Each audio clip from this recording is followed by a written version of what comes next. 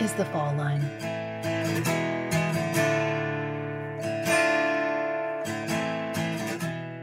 As days go by, the solvability decreases. We know this. And, in cold cases, sometimes time is your friend. The patience and maybe loyalties change as somebody's going to talk about it. I'm your best friend today, but 10 years from now, I may hate you. And I may want to tell the police what I know. Well, with these cases, you start looking at, we're going on, it's over 24 years. So next year will be 25 years. When does it become just, we need to do something now? Yamasee, South Carolina, the center of the Low Country in the Sandhills, below the fall line. Set across two counties, Beaufort and Hampton. It's a town that, per the 2000 census, had a population of just over 800. If you stay on I-95 and curve west, you'll pass that town by and make it to Hilton Head Island in under an hour. In an area full of resort destinations, Yamasee is easy to overlook. There are 3 exits off I-95 that will get you to Yamasee. The highway runs the length of the East Coast, winding all the way to Canada. In May of 1995, I-95 brought a murderer to town, maybe traveling from as far south as Miami, or as far north as Maryland or New Jersey, up to 12 hours in either direction. Or maybe from another highway, from the west, though that's less likely. How long the murderer drove for, we don't know. But we do know that the victim, a woman, wasn't killed in Yamasee. The murderer was intent on putting distance between the crime and his own stomping grounds. He drove off the highway a little, finally pulling in on Cotton Hall Road. Cotton Hall is a state road that cuts through pine trees and farmland. There's a former plantation on Cotton Hall in Beaufort County. Its current real estate listing describes it as having been built in 1698 and is home to, quote, 2 of the finest oak avenues anywhere in the South. It's listed at $10.5 million. Now, as it was then, the road is mostly rural, not so well traveled at night. The woman who was found face down in the ditch, clothing removed, except for a pair of underwear, her jewelry was gone. Lividity indicated that she'd been in a different position for several hours, at least. She was placed there, not dumped, not long before she was found. Hours, perhaps. Long enough, at least, for her killer to slip back onto the highway, to disappear among the other vehicles heading up or down the East Coast. The woman now known as the Beaufort County Jane Doe was found at around 1:15 p.m. on May 24th, 1995. According to the Post-Courier newspaper, her body was discovered by, quote, a state transportation department employee mowing grass. She was small, between 5'2" and 5'4", and she weighed about 118 pounds. She was probably in her late 20s or maybe her early 30s. As we mentioned at the top of the episode, she was mostly unclothed, except for a pair of underwear, Leonisa brand. Her ears were double pierced, and she had freshly manicured nails. Autopsy photos show that she had curly hair, shoulder length, dyed red. Her eyes were brown. She'd had at least 2 surgeries, including a hysterectomy and a partial thyroidectomy. The Doe Network reports that, though she laid on her back for some time after death, she was found face down. In discussion with local media, a sheriff's lieutenant pointed out a 3rd surgery. He indicated that she'd also had a cesarean section.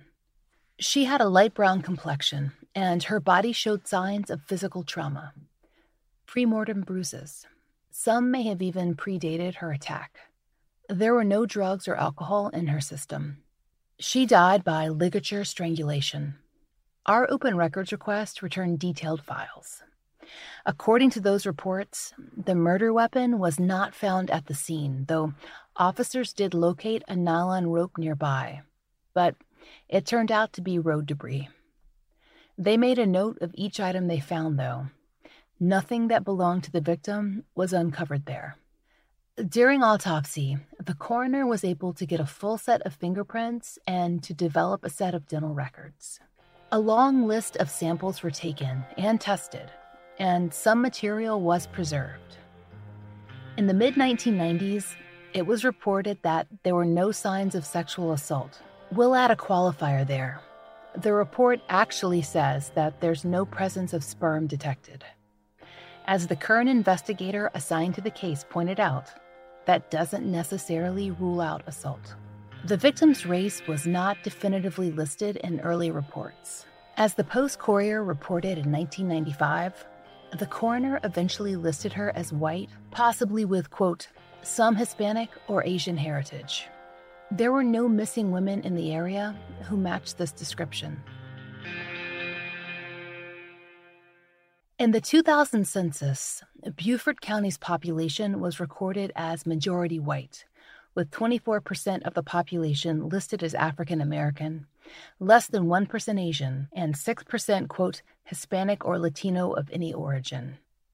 Yamasee, the little town of 800 where she was found, had similar black and white populations.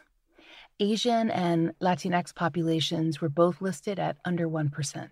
The numbers are similar in surrounding towns as well. As we discussed in Season 4's two-part coverage of the Jenkins County Jane Doe, these demographics are common in many, though not all, areas of the rural Southeast. That doesn't necessarily preclude a local victim or a traveling one, but combined with the likelihood that she was in a vehicle for hours before she died and hours after, it's fair to assume that she was not in the local area when she died. It would be another decade before investigators would have access to DNA tests that could help them narrow down the Beaufort County Jane Doe's ethnic origins, and it was still longer before those tests were refined. In the late 1990s, then, she's often listed as race undetermined, or white Hispanic, or biracial, or some combination of those terms. We drove down to Beaufort County, to Hilton Head, where one of the two Beaufort Sheriff outposts is located, and there we spoke to a man named Major Bob Bromage.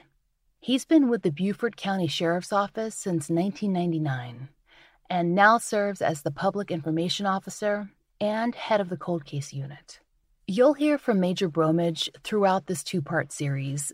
He's been in charge of the Beaufort County Jane Doe's case for the last 20 years. Nearly all of the records returned in our FOIA request involved Bromage. He's actively pursued every lead and every development in science ever since he got the case. The Beaufort County Sheriff's Office, the northern branch in Hilton Head, is a big, sprawling building. Lots of windows and doors. It looks a bit like an understated resort motel, which makes sense considering the setting. Hilton Head is a destination town that has a lot of design rules. Chain stores and restaurants have to observe monochromatic standards meant to blend in with the island's landscape, and the sheriff's office fits right in. We first met Bob Bromage in the lobby, and then he took us to his office in the rear of the building, where he juggles calls from reporters and cold case work. There's a huge file cabinet in one corner, stacked with extra-large binders, information on unsolved violent crime stretching back decades. As we sat down, we asked Major Bromage to tell us a little bit about his work with the Beaufort County Sheriff's Office. I'm originally from Connecticut. I was in the military in Savannah, Georgia for 3 years. I moved back to Connecticut. There were very few opportunities in law enforcement in 1988 up until 1990. Applied for a few jobs with state police organizations, but for 10,000 applicants, there was one opening. So it was incredibly difficult. So moved back down to Savannah, Georgia, and started going to school, and found a job here at the Beaufort County Sheriff's Office in November 1990, and I've been here ever since. So my career, as it developed, I was a patrolman for a few years. I worked the midnight shift. Developed an interest in criminal investigations. Would like to follow up cases and like to make arrests and bring victims closure to their cases. So in 1992, was put in as an OJT, on-the-job detective.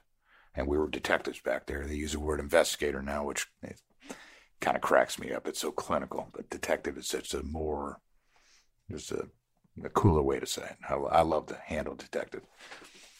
So in 1993, was promoted to detective. It was actually a rank with the Beaufort County Sheriff's Office back then.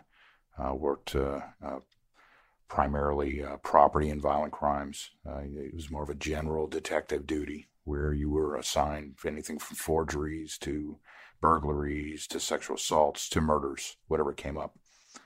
I obviously didn't prefer forgeries and sitting at a desk and going through collecting handwriting exemplars for evaluation. I'd rather go out and get the bad guys. So I continued as a detective, kind of developing a interest in asking a lot of questions of experts in the area of violent crime. So when Sheriff P.J. Tanner took office, he developed a cold case initiative, which I was put in charge of. I was a staff sergeant at the time. And, of course, we started working these cold cases. Now, in 1999, the beginning of 1999, it was the old RFLP DNA method, which was you required a huge sample of either semen, blood, or whatever body fluid to be able to develop a DNA profile. And some of these cold cases, I mean, the evidence, fortunately, we held on to. Some departments may destroy evidence after a while, but if it involved a murder, we would hold on to it. So we're able to go back, and late in 1999, the South Carolina Law Enforcement Division went on with polymerase chain reaction, which is short tandem repeats that they still use today. Of course, it's exponentially more sensitive now than it was back in 1999, but what a great tool. A minute amount of DNA, they'd be able to develop a profile through this new process. So really exciting especially in cold cases. And looking at these cold cases, the first thing you're looking for is what are the advancements in forensic science that you can apply to these, okay? We've got the polymerase chain reaction or the short tandem repeats we talked about. That was kind of introduced to forensic science in 1999 in these state and federal laboratories. But now moving forward, we've got CODIS. So they're going in and getting known offenders that have been convicted. They're, back then they were actually getting a tube of blood. Now we can do a buccal swab, which is inside the mouth, to develop a profile. But they were going through and getting all the convicted offenders and then creating this database, this national database, which is Combined DNA Index System, or CODIS, like we talked about. Well, even in these cold cases, you look at it and you say, okay, well, this person, based on their behavior, they should be in CODIS, but maybe they didn't commit a crime when CODIS was introduced and developed as a new system. And we're finding that in several cases. Offender-based systems are always limited by their introduction. The systems can't be built backward, like familial DNA might be. This presents additional challenges when law enforcement or genealogists are trying to identify victims. Even with DNA on file, investigators can't follow the same paths that have closed so many cases of late. There's so many things available now. In this 1995 case where we found a unidentified woman strangled on the side of the road, and she was also beaten.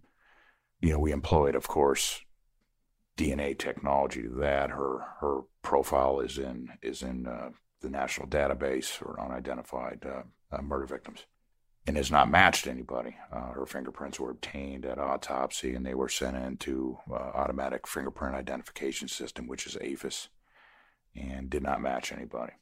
We asked Major Bromage about CODIS's limitations, both then and now.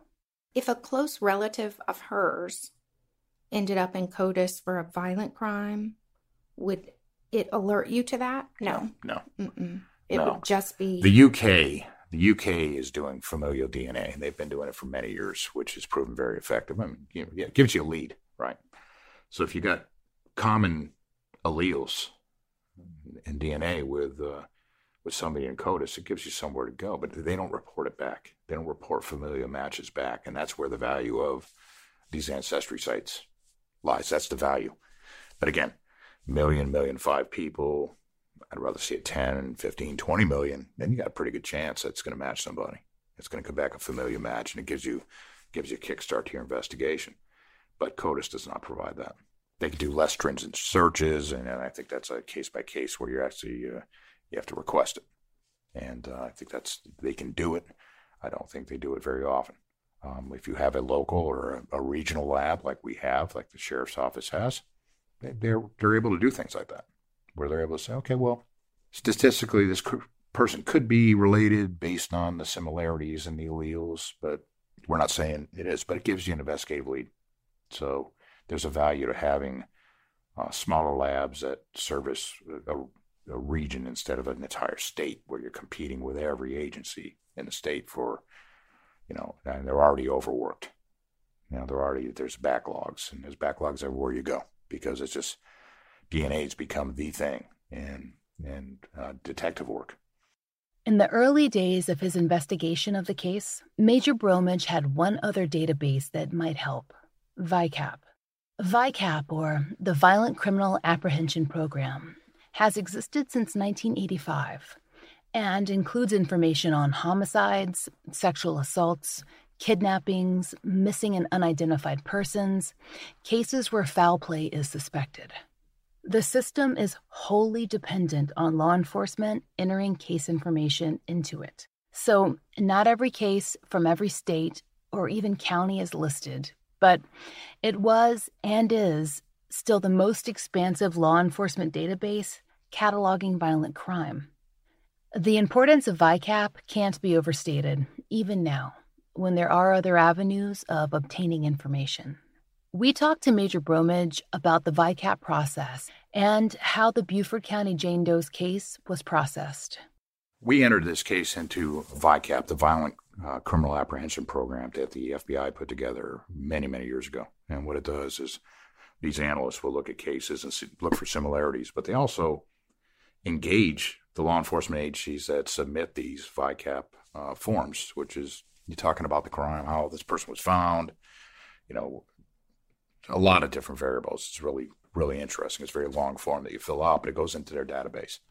And they have analysts that look at these things and say, well, this is similar to a case in South Carolina. Even though it's in New York, it's similar to a case in South Carolina. They'll connect those two agencies to talk. Very helpful. The Beaufort County Sheriff's Office kept a close watch on national missing persons reports, hoping that a possible match would surface. And in November of 2003, Major Bromage came across just such a case. In the police file, he writes that he was searching on the Doe Network, which at the time was one of the only public databases not run by the government for researching cold cases. If you've read Skeleton Crew, then you might be familiar with the Doe Network's most recognizable proponent, Todd Matthews, and his commitment to identifying the Jane Doe that was once called Tent Girl. After being founded in 1999 by a woman in Michigan and then further developed by a Swedish amateur sleuth, Todd joined and worked with other volunteers to assist families in closing cold cases. Back in 2003, Major Bromage was likely an early adopter of the website. He came across a missing North Carolina woman, quote, who was observed to have similar facial features, end quote, to the Beaufort County Jane Doe. That woman's name was Sybil Warren. Sybil had been missing since October of 1991. At that time, she was working the night shift at a number of different motels and usually at the front desk.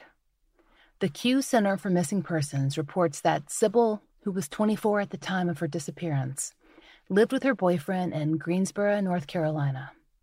According to Q, quote, Warren apparently had chosen to remain estranged from her family.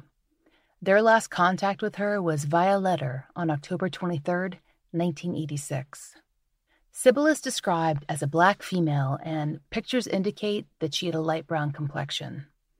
She was 5'5" and approximately 135 pounds. So perhaps a little young to be the Beaufort County Doe, but a somewhat close physical match. There is very little available on Sybil Warren's case. Maybe because she was estranged from her family. The only substantial information is on missing person databases, and we assume those have been fleshed out from police files. We can't find any details as to who reported Sybil missing or how long it took. There seems to be some indication that law enforcement thought she could have voluntarily gone missing, at least at first, but she's now listed as endangered missing. There's only one other point of note. The Doe Network reports that a trucker claims to have seen Sybil in Virginia in 1995. The trucker knew her and said, quote, Warren acted as if she did not know him. He also stated that she was wearing some type of work uniform and was accompanied by an unidentified male, end quote. The Charlie Project lists a few possible names for that unidentified male, but the sources for that information are no longer available. Major Bromage made contact with Sybil's mother, Sylvia, and obtained samples to run against the Beaufort County Jane Doe. He had his results in January of 2004. There wasn't a match.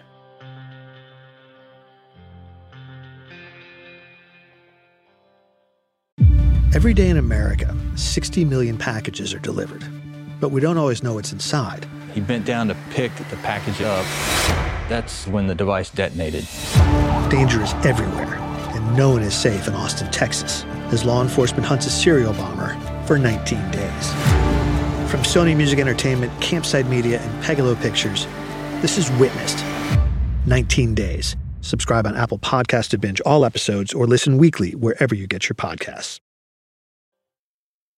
Let's jump forward a bit to 2007, 12 years after the Beaufort County Jane Doe was found on Cotton Hall Road, and 8 years after Major Bromage took on her case. Though forensic sketches of the Beaufort County Doe had been completed in 2000, there hadn't been any tips based on their dissemination. So, in 2007, Major Bromage arranged to have the victim's autopsy photos edited to create a photographic forensic model. The victim's features, but with her eyes open rather than closed. The model presented a subtly different face than the earlier drawings had. Smaller features for one, and a more youthful look, but also had the advantage of serving the role of a traditional photograph. That same year, there finally came some information regarding the Beaufort County Jane Doe. Bob Bromage had hoped that advancements in DNA testing might help him find out more about the victim. In 2007, there weren't the kind of public repositories of familial DNA that we're now accustomed to, like the one used in the case of the Golden State Killer or by the DNA Doe Project. But there had been major scientific developments since the victim's information had first been entered into CODIS. Major Bromage spoke with us about his work to identify the Beaufort County Jane Doe based on ethnicity and what he did with the information that he found. We feel strongly she came from another country, but to talk about DNA, how do you determine where she may be from in the world? Because, I mean, she looks Latina. And what we did in 2007, did a little research. Hey, biogeographical DNA. So employed that technology. And it identified she may be from a Caribbean country. She may be from South America. And that's what, because they have a database of people that provide their profiles.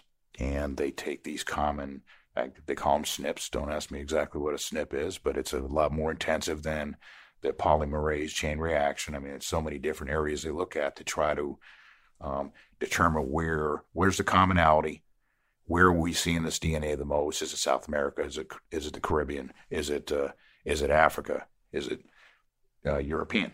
So when you look at that, that was very helpful in saying, okay, let's focus our efforts. And what you're looking to do is focus your efforts so you're not wasting your time and you're not spinning your wheels. So we're able to do that back in 2007 when technology was kind of new. It was a private company, just as if Parabon is now.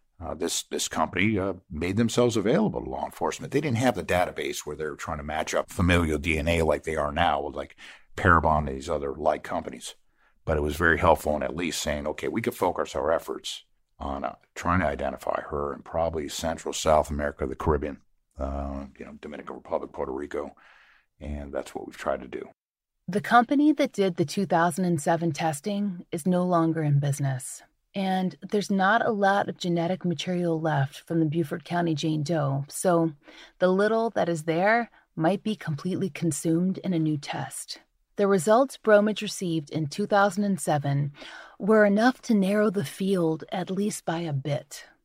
Combined with the new forensic art, he had a more complete profile to circulate. The Beaufort County Jane Doe was likely a resident of the United States, but she may have had ties to another country or countries. If she had her surgeries outside the United States, they would have taken place in a country with excellent medical care. That would narrow things down a bit, as would the specific combination of surgeries. So there might have been friends, family, former coworkers, schoolmates, any number of people who would have recognized her face or that combination of scars, even if they didn't know she was missing, if her life had taken her to another country and maybe outside of regular contact. Another important piece of the puzzle. The Beaufort County Jane Doe's ties to a Spanish-speaking country or countries is reinforced by the evidence found with her body. The single piece of clothing she wore, her underwear, Leonisa brand. Our research indicates that Leonisa, a Colombian brand, wasn't widely available in the U.S. at the time the Beaufort County Doe died. However, Leonisa was sold throughout Central and South America. And we don't have verification, but based on some sales literature, we believe the brand was probably available in Mexico as well. We reached out to the company to verify that, but received no response. A friend of the Fall line, whose family lives in Colombia, spoke to her relatives about their familiarity with the brand. One relative told her that the underwear was often sold by small, independent sales associates, like Tupperware, and that women in more rural areas might be more likely to make purchases in that manner versus at a store. According to a Spanish-language ad celebrating the company's 60th anniversary, the brand was originally called Leona or Lioness. That name had to be changed because of a copyright complaint. When we arrived in Hilton Head and mentioned Leonisa, Bob Bromage was extremely familiar with its background. He had a thick folder of his own research on the brand. Mind you, it had been put together at a time when research took dozens of phone calls and not a few mouse clicks. When you combine her underwear with the other factors, the field narrows yet again. And there is more. It's worth noting that, based on photos and genetic evidence, the Beaufort County Jane Doe is likely Afro-Latina. The 2007 DNA testing bears that out.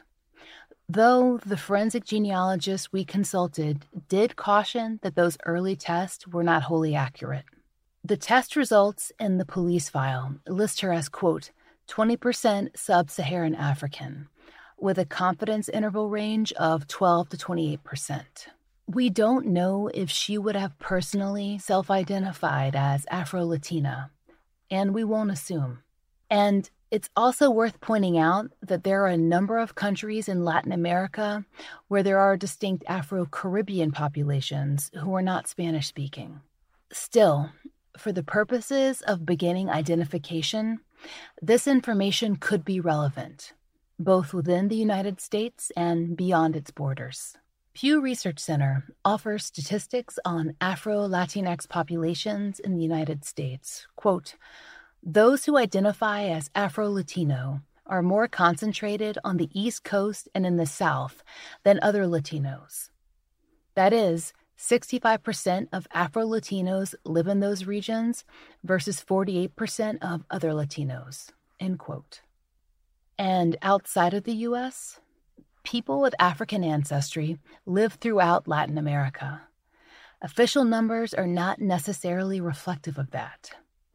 For instance, there are Latin American Caribbean countries with Afro-ethnic populations, Cuba, the Dominican Republic, Haiti, Puerto Rico. There are also self-identified Afro-Caribbeans living in other parts of Latin America. And per Koch, that's largely because of the Jamaican diaspora. And there are significant Afro-ethnic populations living outside of the Caribbean part of Latin America, too. Numbers can be hard to come by, and many scholars feel that, in particular, Afro-Latinx populations have been underestimated. There are reasons for that, Historically, there have been limited means of self-identification on official census counts. For instance, according to Pew Research, it was only in 2015 that Mexico allowed, quote, people to identify as Black or Afro-Mexican through a new question on its mid-decade survey. 1.2 million people did so. An essay published in Harvard's Revista titled Afro-Latin America by the Numbers reports that in 1978, quote, only 2 countries in the region, Brazil and Cuba, were gathering and publishing census data on their African descent populations. Every other country had either removed questions on African ancestry from the census or, in some cases, had never included any. The author of that essay, George Reed Andrews, offers much more detail on how census processes in Latin America have changed, more than we can go into here. We suggest you read his work. There's a link on our website, Works Cited. But one particularly important point he makes is that it's only been since the 1990s that countries have slowly begun to look at counting Afro-Latinx populations. That the language of the census questions, just like that in the U.S., can fail to capture racial identity. For instance, Andrew writes that, quote, Colombian activists charge that by failing to include commonly used racial labels of Moreno as a possible response, Colombia's 2005 census substantially undercounted the nation's Black and brown population. Okay, so you're asking, what does this mean for the Beaufort County Jane Doe? Simply put, it gives us an idea of where to look, especially because evolving concepts of population, especially in countries that Andrew called, quote, majority Afro-descendant, might narrow the search for possible relatives. And perhaps it's most likely that those relatives would be from a country where Leonisa underwear was widely available in the late 80s and early 1990s. So that would be, largely, the Central and South American portions of Latin America. If the Beaufort County Jane Doe had her surgeries outside of the United States, we can use that information to narrow the scope. She was more likely to have lived in a country with accessible and excellent health care. In the late 80s and early 90s, the most likely candidates were Chile, Cuba, Colombia, and Costa Rica. In our opinion, looking at all of that information, which is research but certainly not expert, we end up with one country that best matches all of the limiters: Colombia. That doesn't mean that her immediate family necessarily lives in Colombia now, but in a Doe case, geo-targeting identification efforts can be crucial. Departments have limited budgets, and they need a place to start. Major Bob Bromage agrees. After the 2007 DNA results, Bromage and the Beaufort County Sheriff's Office arranged for an ad campaign to raise the profile of the Beaufort County Jane Doe's case.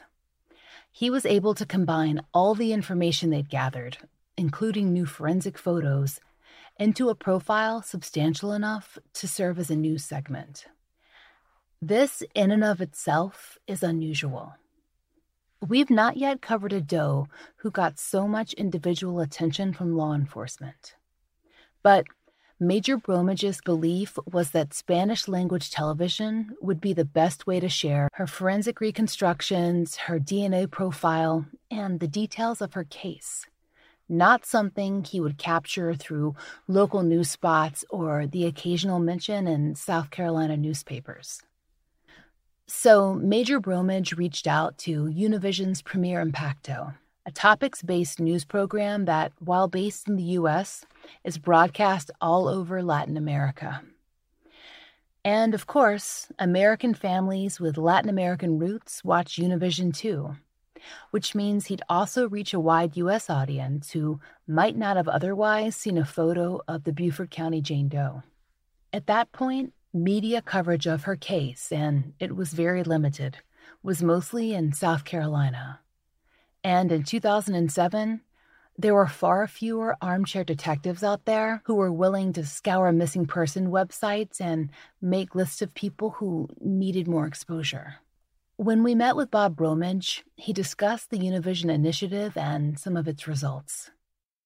We reached out to Univision, and they developed an interest in this case because the most important thing we could do for this victim and her family is identify her. And moving from that, we'll probably find that the suspect is somebody very close to her, just based on her cause of death, ligature strangulation. Don't leave her with anything that can identify her. She's got no earrings, she's got no jewelry. She's just in a pair of panties that were originally manufactured in Colombia, South America. How useful was that spotlight that you arranged on Premier Impacto? That was very important to get it out there. Now, they've got a huge viewership, no question about that. Huge, enormous. Especially in the United States, it's probably bigger because, anybody moving here from South America, the Caribbean, they're going to want to watch this because this is talking about their countries and what's going on in the world. Major Bromage's campaign, it worked. For the first time, they had multiple tips come in regarding the Beaufort County Jane Doe. In the police file, there's a record submitted by a Spanish-speaking officer who was brought in to help field phone calls. And there were a number of those calls coming in from the United States and various parts of Latin America. Some of the missing persons mentioned in tips, they were excluded as matches based on photo evidence, which was compared to the Beaufort County Jane Doe. This was only possible because she had been found so soon after death. Unlike the Jenkins Doe from Season 4, the Beaufort County Jane Doe's features were easy to distinguish. Other tips, however, went a little further. One possible match came in as Josefina Novas, whose brother, who lived in New York, saw the broadcast and called in. The siblings were originally from the Dominican Republic, and Josefina's brother reported that she had disappeared sometime in the early 1990s. The Beaufort County Sheriff's Office eventually located Josefina's son, who told them that his mother hadn't gone missing in the Dominican Republic or the United States. She'd actually disappeared while in Italy. Josefina had traveled there in the early 1990s with an aunt and vanished during their stay. When Major Bromage received a picture of Josefina, the likeness to the Beaufort County Jane Doe was apparent, and it was enough to warrant further testing. I got a lead from Santo Domingo, Dominican Republic, which, again, not to give advice, but make yourself available. Make yourself answer your emails, answer your phone calls. Don't put it off. Because, what I did at that point, okay, the family sent me some information. I looked at the missing person information of this young lady. She disappeared in 1994 from Santo Domingo. I thought it was going to be a match. So what we did is I called the FBI, and they got their legal attaché in the Dominican Republic to go by and see her family and obtain DNA swabs, buccal swabs, which were sent to me, which in turn I submitted to our forensic services laboratory here in Beaufort County, which we started doing casework in 2012. And when that DNA was evaluated against our unidentified victim, it did not match. So you talk about a disappointment. And that's, again, you're going to get doors slammed on you.